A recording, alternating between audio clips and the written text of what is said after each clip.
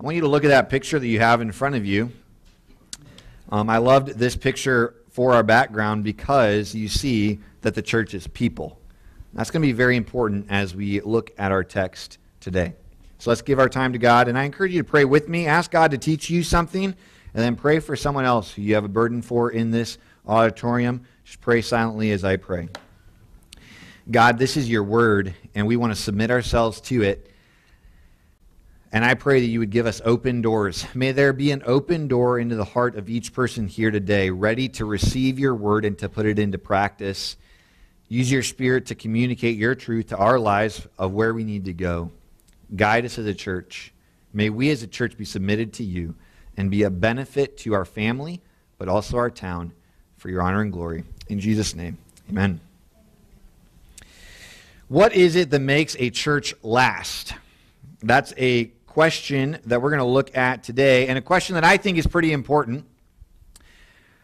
First, though, we need to know what a church is, and so here's the working definition that I've used throughout this series. A church is God's people, which you see up there, God's people called out of death and into life, coming together to accomplish God's plan on earth.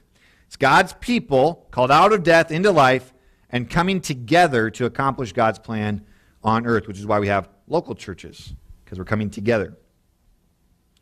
This week I was reading the 50th anniversary memorial booklet of the Iowa Association of Regular Baptist Churches, which is what we are a part of. We associate with them. And in 1985, there was over 110 churches in the state, and each one of them had a picture, and they had to record their church membership. And the numbers were staggering to me. The amount of people in churches in the IARBC was incredible. Even our church reported a number of 60 members in regular attendance, which I don't think we have even today. And so those numbers were huge, but now, next year, we're approaching in 2 years, we're approaching the 90th anniversary of our fellowship, and our fellowship is down to 94 churches. 15 are currently without pastors. Some churches haven't held on, and some are hanging on by a thread with a mere 10 to 20 in membership. So it got me thinking, because next year we are celebrating our 50th anniversary in this building as a church. And so we're celebrating that. The church has actually been established since 1960 is when it was officially established, so we missed it. And I want to celebrate it, so I had to pick a different date. So 50 years in this church, we're celebrating. What is St. Ansgar Baptist Church going to look like at its 90th anniversary? Will we reach it? That's a question I had. And that's a question we must look at. So what are the muscles that make a church last? You could also ask, what muscles make you last as a believer? Because the church is you. The Church of Philadelphia is estimated to have lasted almost 1,300 years. And I believe Jesus gives us in this text 3 muscles of a lasting church. And here they are. Muscle number 1, they need an enlarged heart. They must be a loving church. A lasting church has an enlarged heart. It must be a loving church. Number 2, they need plodding feet. They must be an enduring church. Number 3, they need a strong hand. They must be a committed church. So let's look at these together. First of all, they need an enlarged heart. Philadelphia was a loving church. The word Philadelphia actually means brotherly love. And it received its name from the king of Pergamum because his brother was so loyal to him. And it was a city that had been plagued by earthquakes, and it had actually been wiped out before the entire city had been leveled by earthquakes. And so people opted to live in the outskirts of the city instead of inside the walls. However, and you've probably seen this before, tragedy often brings people together, doesn't it? Isn't it amazing how a tragedy can happen and all of a sudden our political divides don't matter anymore? Have you noticed that? Or tragedy can happen and all of a sudden an entire community comes around and encourages. And that's what happened in this church. They began loving each other. Now, our physical hearts, here we got a picture for you. Our physical hearts have 4 different chambers. And in this text, I think we see 4 chambers of a biblically enlarged heart. Chamber number 1 is that they have a love from God. Did you notice verse 9? I know your works. Behold, I have set before you an open door to which no one is able to shut. I know you have little power. You have not denied my name. That's verse 8. Verse 9, though, says, Behold, I will make those of the synagogue of Satan who say they are Jews, but are not, but lie, I will make them come and bow down before your feet, and they will learn that I have what? I have loved you. And so here, Jesus, through John, writes to the church, and he says, I'm going to make your enemies realize I love you. And if we want to have an enlarged heart, it has to start with love from God. God is the initiator, not the responder of a loving relationship. He's the one who initiates it. For God so loved the world that he gave his only begotten Son. God is love, and we love him because he first loved us. Have you ever read Song of Solomon? Maybe you've read through it and thought this is a little bit weird and a little bit odd. But watching the Song of Solomon, as the lady in chapter 1, she says, I am dark. She's timid. She's aware of how she is different from the other girls and is uncomfortable in his presence. And the king loves her well and welcomes her as she is. And as you go through the Song of Solomon, all of a sudden her love begins to blossom, and she gets to a point where she says, I am my beloved's, and my beloved is mine. And isn't that where every single one of us want to be? We want to be known and loved. And in our text, God is the one who loves us, and we respond. God's love is a giving love. John 3:16 says, for God so loved the world that he what? He gave his only begotten Son. So his love is a giving love. Secondly, God's love is a sacrificing love. While we were sinners, Christ what? Died for us. He sacrificed himself for us. And then God's love is also a limitless love. I am convinced that neither death nor life, nor angels, nor principalities, nor things present, nor things to come, nor height, nor depth, nor anything in all creation can separate us from what? The love of God which is in Christ Jesus. We have to start with a love from God, because I don't think you can endure the Christian life if you are trying to earn God's love. I've seen enough Christians that their thought was that love had to be earned. And eventually they get in their 20s or 30s and they just get burnt out on it. They're like, I cannot be good enough to earn God's love. And it's like, yes, that's the gospel. And if you want a church that lasts, you need a church that realizes they're loved from God. God loves you, church. God loves you. Secondly, though, we need a love for God. Chamber number 2 in our heart is a love for God. The church of Philadelphia loved Jesus, and they demonstrated it in 2 ways in verse 8. Go back to verse 8. It says, I know your works. Behold, I've set before you an open door, which no one is able to shut. I know you have little power, and yet you have kept my word, and you have not denied my name. The way that they demonstrated their love for God was that they kept his word and they honored his name. When you love someone, you care about what they have to say, and you like their name. And the church that holds on is the church that is committed to keep and not just read or preach the word of God. Same thing for the believer. If you want to last, it can't just simply be hearing, because it says we deceive ourselves when that happens. Jesus said that if you love me, you keep my commandments. And he promised that the one who hears the word of God and does it is like the person who's built on a rock. So when trials come, the house doesn't fall because they're built on the rock. And if you and I want to have a love for God, we've got to love his name, we've got to love his word. And we have to teach others to do that too, if they want to endure it. Chamber number 3 is a love for each other. A love for each other. Philadelphia means brotherly love. And I read in John chapter 1, but to all who did receive him, who believed in his name, he gave them the right to become what? Sons of God, children of God. Okay, so if you're a son of God and I'm a son of God, what does that make us? Brothers, right? Brothers and sisters in Christ. And you see how over and over again, Paul says, hello, brothers. Hello, brothers and sisters. Greetings. There is a relationship that we have as part of the body of Christ. You and I are brothers. How many of you have always perfectly gotten along with your siblings? Never. How many of you expect to perfectly get along with everyone in the church? Okay. See here what matters? Have you ever been to a church where people didn't like each other? Have you ever not liked someone in a church? Be honest. Probably have. People that always sit on this side and always sit on that side, sometimes for a reason. Better not happen here. Come talk to me if you are. There's got to be a love for each other, though. The Bible says that every believer is a brother and sister to each other. And we may take that for granted, but I bet if you have a bad family relationship, being a brother and sister with other people in the body of Christ means a lot more to you than those of us who enjoy a fellowship with our families. So we have to have a love for each other. I don't think a church can last if they don't love each other.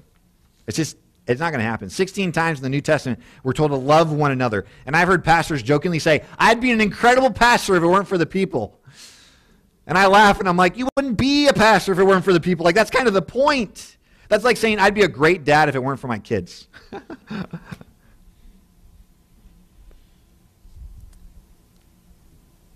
That's not true. And you can't say I'd be a great brother and sister if it weren't for my siblings. Or I'd be a great church member if it weren't for the other church members. We have to love one another. And love, I read, covers a multitude of sins, which implies we're going to sin against each other sometimes. Don't try to go to a church where you always get along with everyone, because you'll never find a church. Or you'll go there and ruin it if you find it. You ever heard that saying, if you find a perfect church, don't go because you'll mess it up? That's just the reality, because we're not perfect. Saul had no love for others, and look at how history has treated him.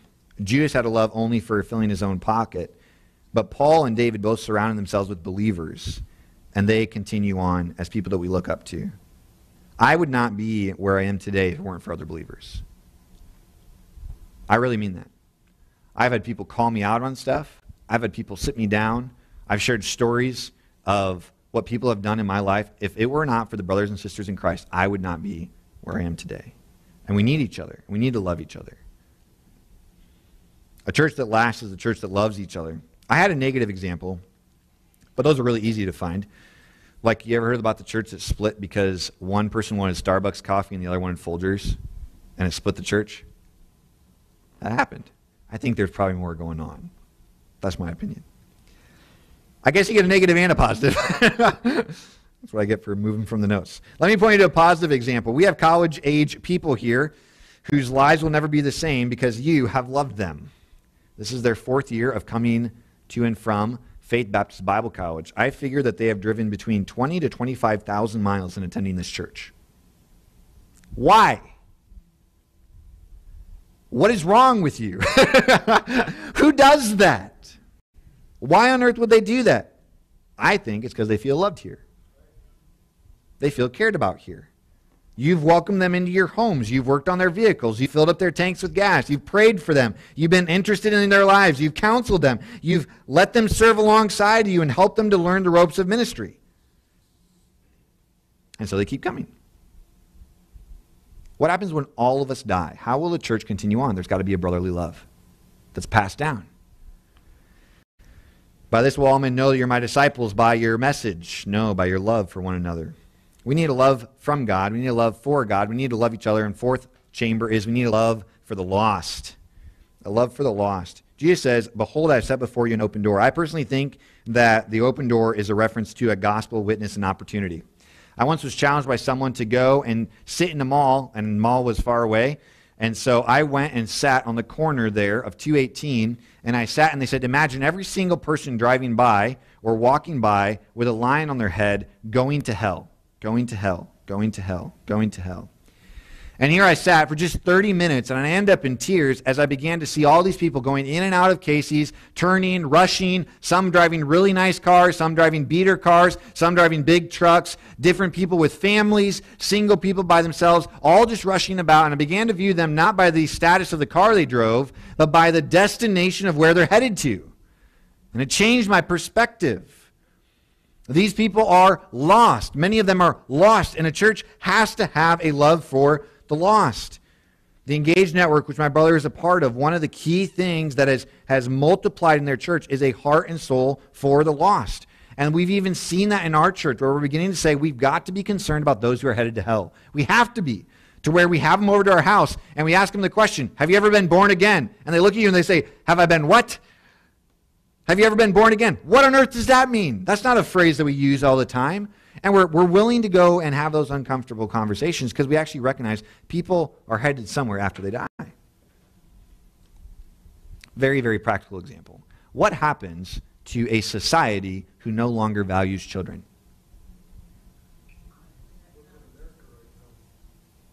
It's not just America. It's China. There was a one-child policy. And all of a sudden, it's really going downhill. Why? If you want to last, someone has to survive you. Right?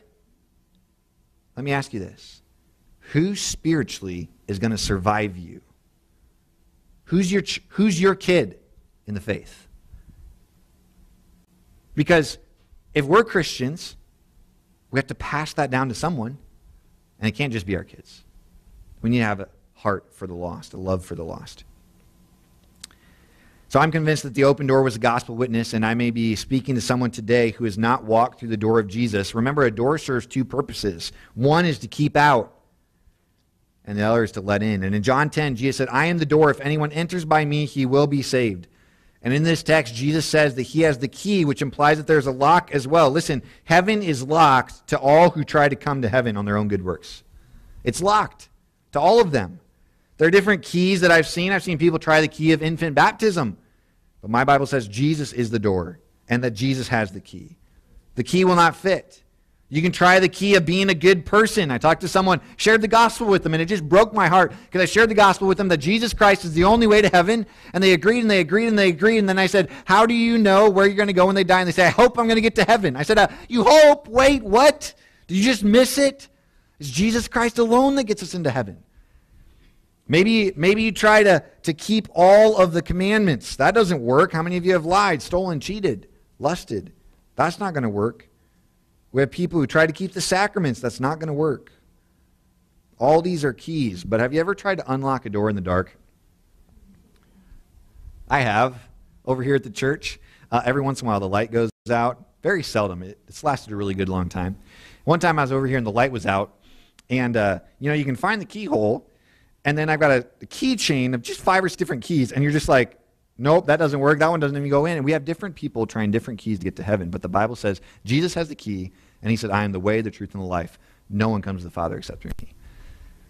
A church that lasts is a church that has an enlarged heart. They're a loving church. Number 2, they have plodding feet. They have plodding feet. Verse 10. Verse 10 says, because you have kept my word about patient endurance, I will keep you from the hour of trial that is coming on the whole world. And it's to try those who dwell on the earth. He says, you kept my word about patient endurance. Plodding means to work hard and monotonously. It has the idea of doggedness. Have you ever seen this picture before? You know what the story is?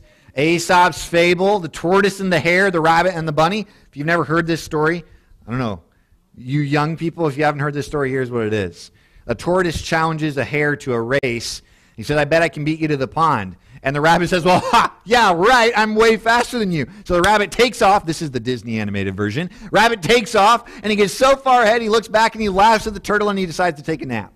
And the turtle just step after step after step passes him as he's taking a nap, and he beats him in the race. 2 lessons that have been drawn from that. Number 1 is that people with great characteristics, people with great qualities, often waste them because they never focus. But the more common interpretation is slow and steady wins the race. You ever heard that phrase?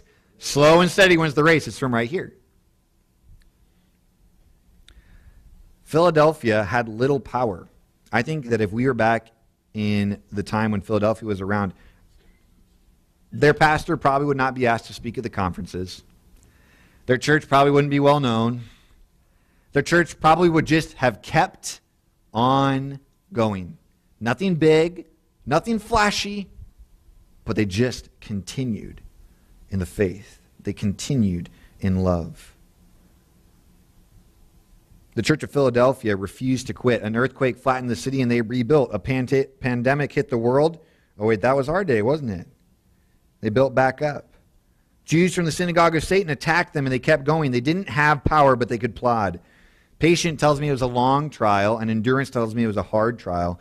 And I may speak to someone today who reads that line, and I've read it, and it says, I know that you have little power. And you're like, amen, that's me. I have little power. You're like, that is me. Then you have to realize that Jesus praises this church. There's no criticism at all in them. You may be facing a situation where you feel like you don't have enough strength to endure. I know a young woman in her 30s, and she's single, and she once told me a turning point in her life was when she turned her singleness over to God. And she would say, I can't imagine being single for the rest of my life, but I can imagine it for today. And I'll be faithful today. And she was just faithful with her singleness day after day after day. Years later, she's still not married, but her family did an exercise where they all praised equality of each other. And at the end of the day, she received the most glowing report. Recently, she had a truck and was driving home with a trailer, and her trailer tire popped. No complaints. After that, she was driving a trailer, and her four-wheeler was on it, and it fell off of her trailer and banged up like crazy. No complaints. She had learned to endure difficulty. So when a pop tire came and her four-wheeler flipped, she goes, I can handle this one day at a time. One day at a time. So let me encourage you to continue in the faith. When I think of endurance, I think of someone standing in the rain, just taking the raindrops as they pelt his body. But the Greek picture, I've not seen this movie, the Greek picture of patient endurance actually means this. Let me give you the definition. It is the spirit which can bear things not simply with resignation, but with blazing hope. Patient endurance has the idea of singing in the rain. Have you seen that? I haven't seen that movie. I've heard it's a song, though. How many people do you know that can sing through their suffering? And this is what this church did. They would just continue to go. I can't hold myself up as your inspiration for enduring with joy. The deacons have more than once seen me despairing. And this week I went through an old prayer list, and I had to mark off 50 names of people that used to come to our church. 50 names. They no longer come. And so then in the last about 4 years they left. The first thought that I have about that is not, let's sing. It's like, man, that stinks. And you have different difficulties that you have to face. And singing is probably not the first thing that comes to your mind either. But a church that can learn to sing, and remember, church is made up of humans, a church that can learn to sing through suffering is a church that I think endures. Because our world doesn't get that. And we're supposed to be different from the world, right? Our world sings when things are going well. Jesus is the example. He's the inspiration for us. Write this down. Expectation increases endurance. Expectation increases, and you could add joyful endurance. Jesus, who for the joy that was set before him, what did he do? He endured the cross, despising the shame, and he sat down at the right hand of God. This church was taunted by others. They were tempted by Satan. Their homes were temporary, but they are endured with joy. David was crowned because he endured with joy. In 1998, Disney released a movie called Mulan, which is about a Chinese girl taking her father's place to fight in a war. And as the army trudges to battle, they sing this song. For a long time, we've been marching off to battle. In our thundering herd, we feel a lot like cattle. Anyway, I won't keep singing. But he goes on and says, like the bounding beat, our aching feet aren't easy to ignore. And then one tiptoes up and says, think of instead a girl worth, I can't do it, a girl worth fighting for. And they say, what? He goes, that's what I said, a girl worth fighting for. And then they begin to dream about these girls, and their hearts are lifted. Why? Has their trek gotten any easier? No, but their perspective has changed. My girl will think I have no faults. I love that line. That I'm a major find. And then Mulan says, how about a girl who's got a brain, who always speaks her mind? They're like, no. Nah. But the point is, they're enduring for something. We don't just endure to endure, like Eeyore. We endure for something, for the joy that's set before us. Jacob loved Rachel, and he made it 14 years of labor feel like nothing. Paul loved Jesus, and 30 years of beatings and imprisonment and difficulty. He said, I still press toward the mark for the high calling of God. And believer, you have no need to fear the future. And personally, as we're in the middle of political time, I can't even imagine how many dollars worth of ads I've thrown away that have come to my mailbox. But we're in a political time, and I would say watch out, because I think fear of the future is the number one weapon that politicians use to make us depend on them instead of on our Savior. There is no politician who will save you. There's none. No politician is your Savior. And guess what? I don't need to fear the future because I know who holds the future. And it's Jesus Christ. It says one day he'll rule and reign, and every knee will bow and every tongue confess that Jesus Christ is Lord. Psalm 2, it says, kiss the Son, because those of the earth set themselves against God, and he laughs. Why? Because they're not a threat to him. Do you know that China is not a threat to God? Russia is not a threat to God. The United States is not a threat to God. Wokeism is not a threat to God. He's bigger than all of that, stronger than all of that. And the church has to cling to him with a strong hand. So let's get to that. The church that holds on has plodding feet. They are an enduring church. Finally, they have a strong hand. He says, you have kept my word. You have held on to it. American Ninja Warrior is an obstacle course where contestants line up and try their skills completing obstacles that test their coordination, balance, and grip. But the most common failure in American Ninja Warrior is the grip challenges. They often lose their grip. But the Church of Philadelphia had learned to hold on to what matters, and they didn't let go. How many changes have you seen in the last 50 years for those of you who have been alive? Have there been any changes in the last 50 years? Did you ever think that you could carry a computer in your back pocket at all times? No, that wasn't even a thing. Okay, so lots of changes happened in 15 years. What about in 1,300 years? This church endured for 1,300 years. Can you imagine with me? Just go in your mind to the year 3030. How awesome would it be if St. Anne's Baptist Church was still around? But do you think that there are going to be some things that we'd have to hold on to and some things that would change? In 1,000 years, yeah, there's some things that would change. What are the things we have to hold on to? First of all, we must grip the supremacy of Christ. We must grip the supremacy of Christ. You notice in verse 7, he says to the angel of the church of Philadelphia, write the words of the Holy One, the true One, who has the key of David. We must grip the supremacy of Christ. 7 times in this text, the word one is used. Jesus is the Holy One. He's holy or set apart or unique. He is unique in his birth. He was born of a virgin. He's unique in his life. He's sinless. He's unique in his death. It was for us, and he's unique in his current work. He's interceding for us. There's no other religion that has Jesus like we do. So point number A there, letter A, is we must grip the supremacy of Christ. The other way that we grip the supremacy of Christ is by saying that Jesus is the reality. He is the way, the truth, and the life. He is the true one. If you want to find truth, look to Jesus. I actually had to kind of chuckle because if you follow any political leaders, I can't click here. You want to go to the next slides? We're down to point A. Whoa, never mind. I didn't get you notes. Sorry. That's my fault. Vivek Ramaswamy is running on the platform of truth. And I had to chuckle because I was like, you don't get that. That platform is already Jesus's. He's the way, the truth, and the life. Honesty, that would have been a better word. But anyway. Letter B, we must grip the priority of the word. We must grip the priority of the word. And we've already covered that, but the church that gets away from the word of God is the church that will always fail. Letter C, we must grip the necessity of holiness. He says to the one that conquers, we must grip the necessity of holiness. It is the conqueror who lasts. This is the victory that has overcome the world, our faith. And what is in the world is the lust of the flesh, the lust of the eyes, the pride of life.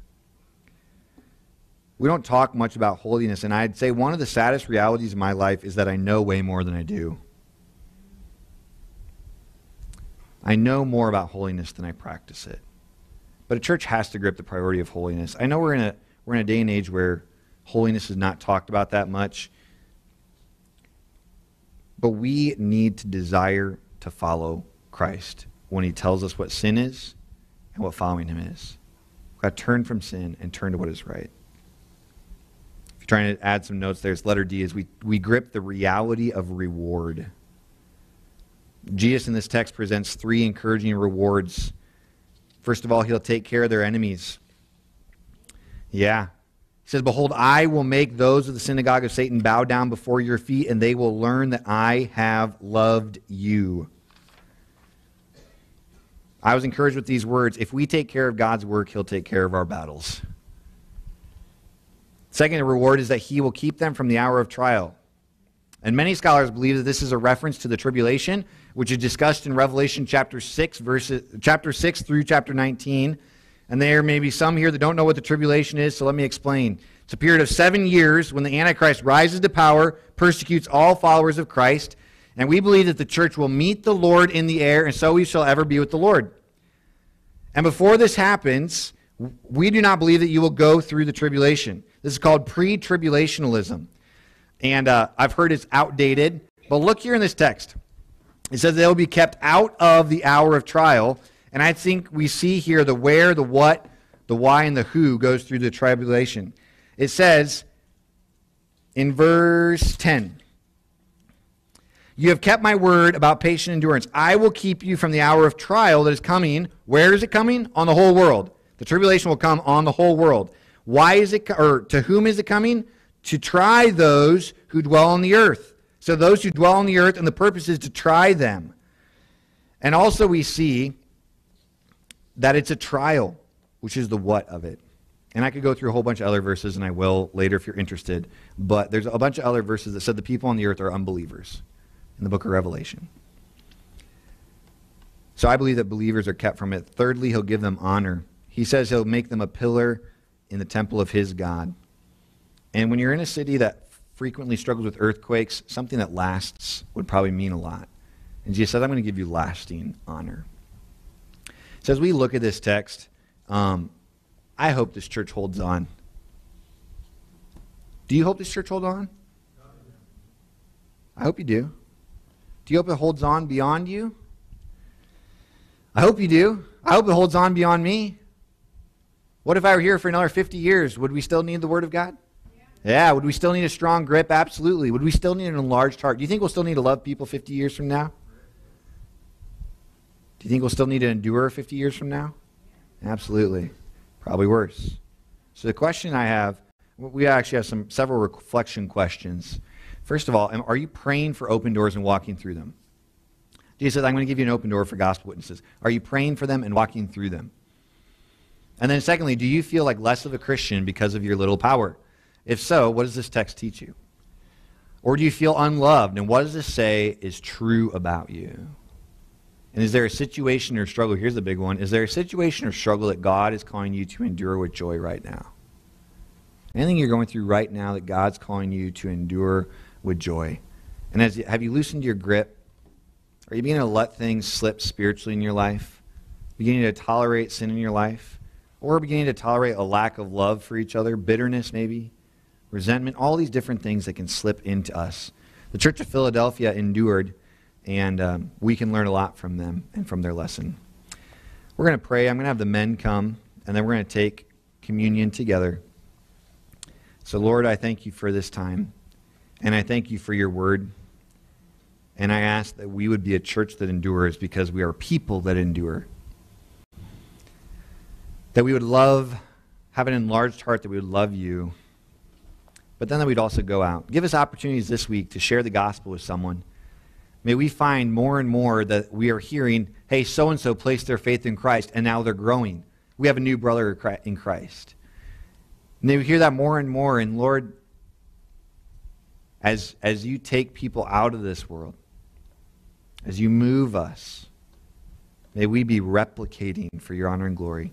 And now we come to communion where we're reminded of what Christ has done for us. That the truth that we hold on to is that Christ died for sinners, and that all who place their faith in him have eternal life. So may we celebrate the gift of Christ. In Jesus' name, amen.